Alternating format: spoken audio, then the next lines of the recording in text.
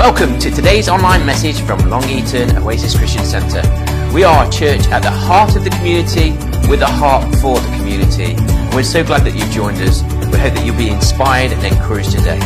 Please don't hesitate to contact us. If you want to find out more, you can visit our website www.longeatonoasis.co.uk or you can direct message us.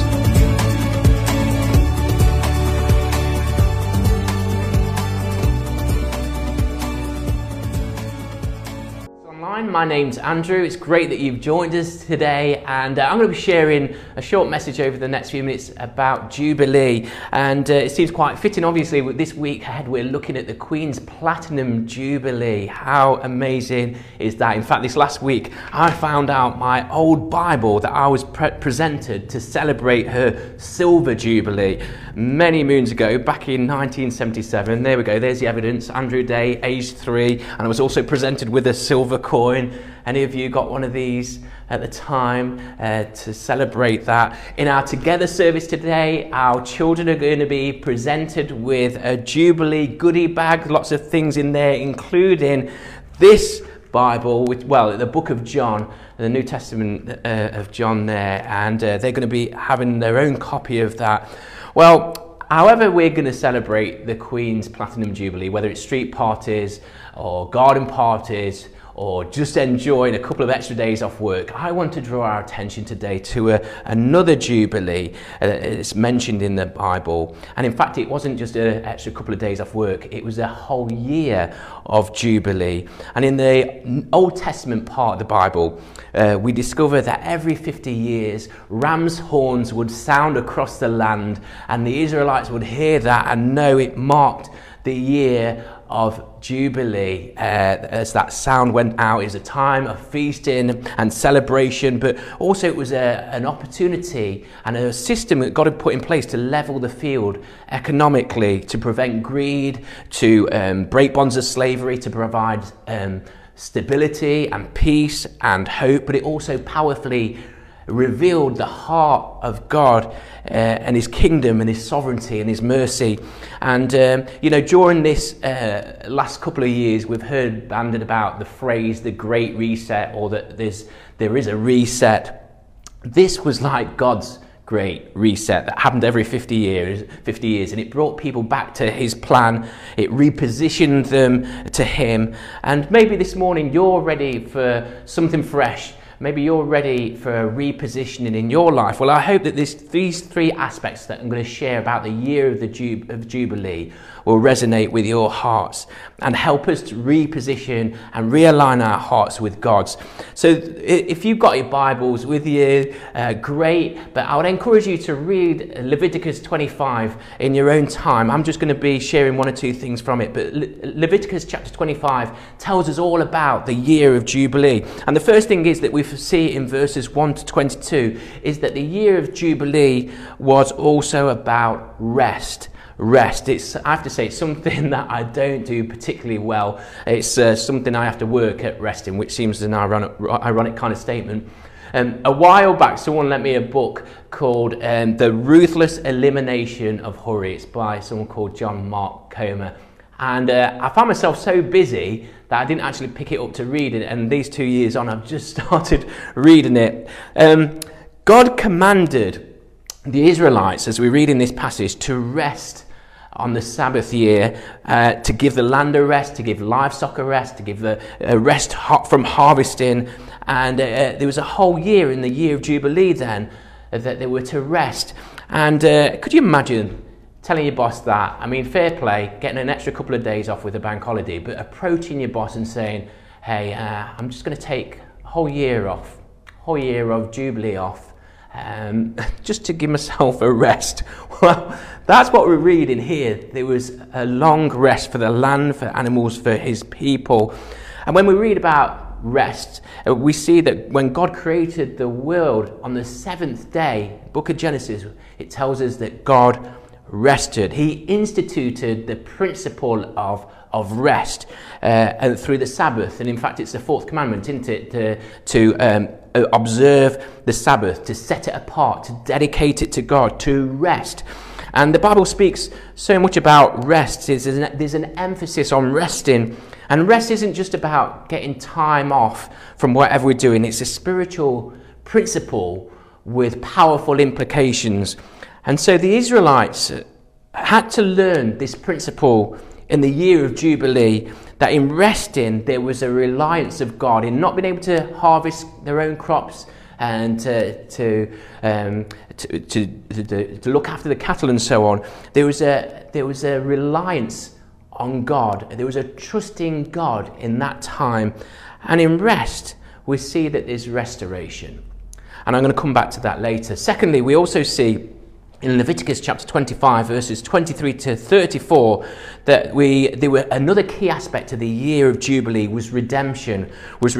Families, this is an incredible thing that took place. Families had the right to buy back land and property from those who had it, so it could go back to the original owners of that land. But it wasn't only property, it was also people, and we read that in verses 35 to 55. And people would often become so poor in of themselves that they sold themselves to work for others, to pay off their debts, or to bring finance to their families. And sadly, that is still the case today in a number of cultures across our world. In fact, in the past, I'm sure some of you will be familiar with Bishop Sadir, that's been over and shared some of those stories, that slaves could be redeemed when a price was paid for their freedom. And so families and friends and even themselves had that opportunity to buy back or to pay back, to bring about their freedom and their redemption. And thinking of Bishop Sadir, it reminds me that our Men's Life group actually saved money and raised some money to pay the debt for 3 women that were caught up in prostitution, working in the red light area in India. They were trapped in a lifestyle. They couldn't find a way out. Some were forced into it to bring an income to their poor families. Such immense poverty. And in raising money, we were able to pay off the pimp who they said owned them and bring about their freedom. They were freed from that sense of slavery. And in this year of Jubilee, we see God's heart for justice. We see God's heart for mercy and God's heart for compassion. And you know what? That's something we need to pray and be moved in our lives today. In the face of injustice, there's so many injustices that we've seen across the world, even in this last week in the news, and oftentimes lack of compassion. You know, God is still a God of redemption. And I wonder how in our lives we can demonstrate his love, his compassion, his mercy, and his justice. And then thirdly, we see that the year of Jubilee was also marked in release. And we see that in verses 35 to 55, that following on from redemption, the year of Jubilee was also about release. There was a release of debt. There was a release of slaves, a release of poverty, a release of the burden of living in struggle. And there was also a release, though, of hope, of victory, of peace, of freedom. Going back to that story I shared a moment ago about our life group raising money to release some of those ladies caught up in prostitution, that at their release, once the debt had been paid, Bishop Sadir and his team would get doves and pass them on to the ladies, and they would let them go, and there'd be like a sense of victory and freedom as they let that dove go. And they saw that in their own lives. The dove was just kind of a symbol of that freedom that they were entering into as they were released from that lifestyle. How powerful the year of Jubilee must have been. How powerful for those who were caught up in poverty and enslaved. How powerful that sound must have been that marked the start of the year of Jubilee, when the ram's horns sounded across the land. How thankful they must have been, knowing that they'd been released from those situations. And I'm sure there was also a sound of rejoicing and praise to God as they discovered their freedom. Those horns really represented a sound of freedom and a sound of release. Well, we might think, as we looked at that story there about the year of Jubilee, that was great and how amazing for those people then, and that it has little really for us now. But I want to encourage us that there is even more for us now in this year of Jubilee through Jesus Christ. And because there was this one day in the Sabbath year where Jesus stood up in the temple and he was handed a scroll, and he unrolled the scroll and he read it from Isaiah 61, and it alludes to the year of Jubilee. And it says that in Luke chapter 4 that Jesus, as he unrolled this scroll and he read from it, and it says, the Spirit of the Lord is upon me, for he has anointed me to bring good news to the poor. He has sent me to proclaim that captives will be released, that the blind will see, that the oppressed will be set free, and that the time of the Lord's favour has come. Then we read on that as everyone heard him, they looked at him. Everyone was looking at Jesus intently as he read from that scripture in Isaiah chapter 61. And then he said this, the scripture you've just heard has been fulfilled this very day.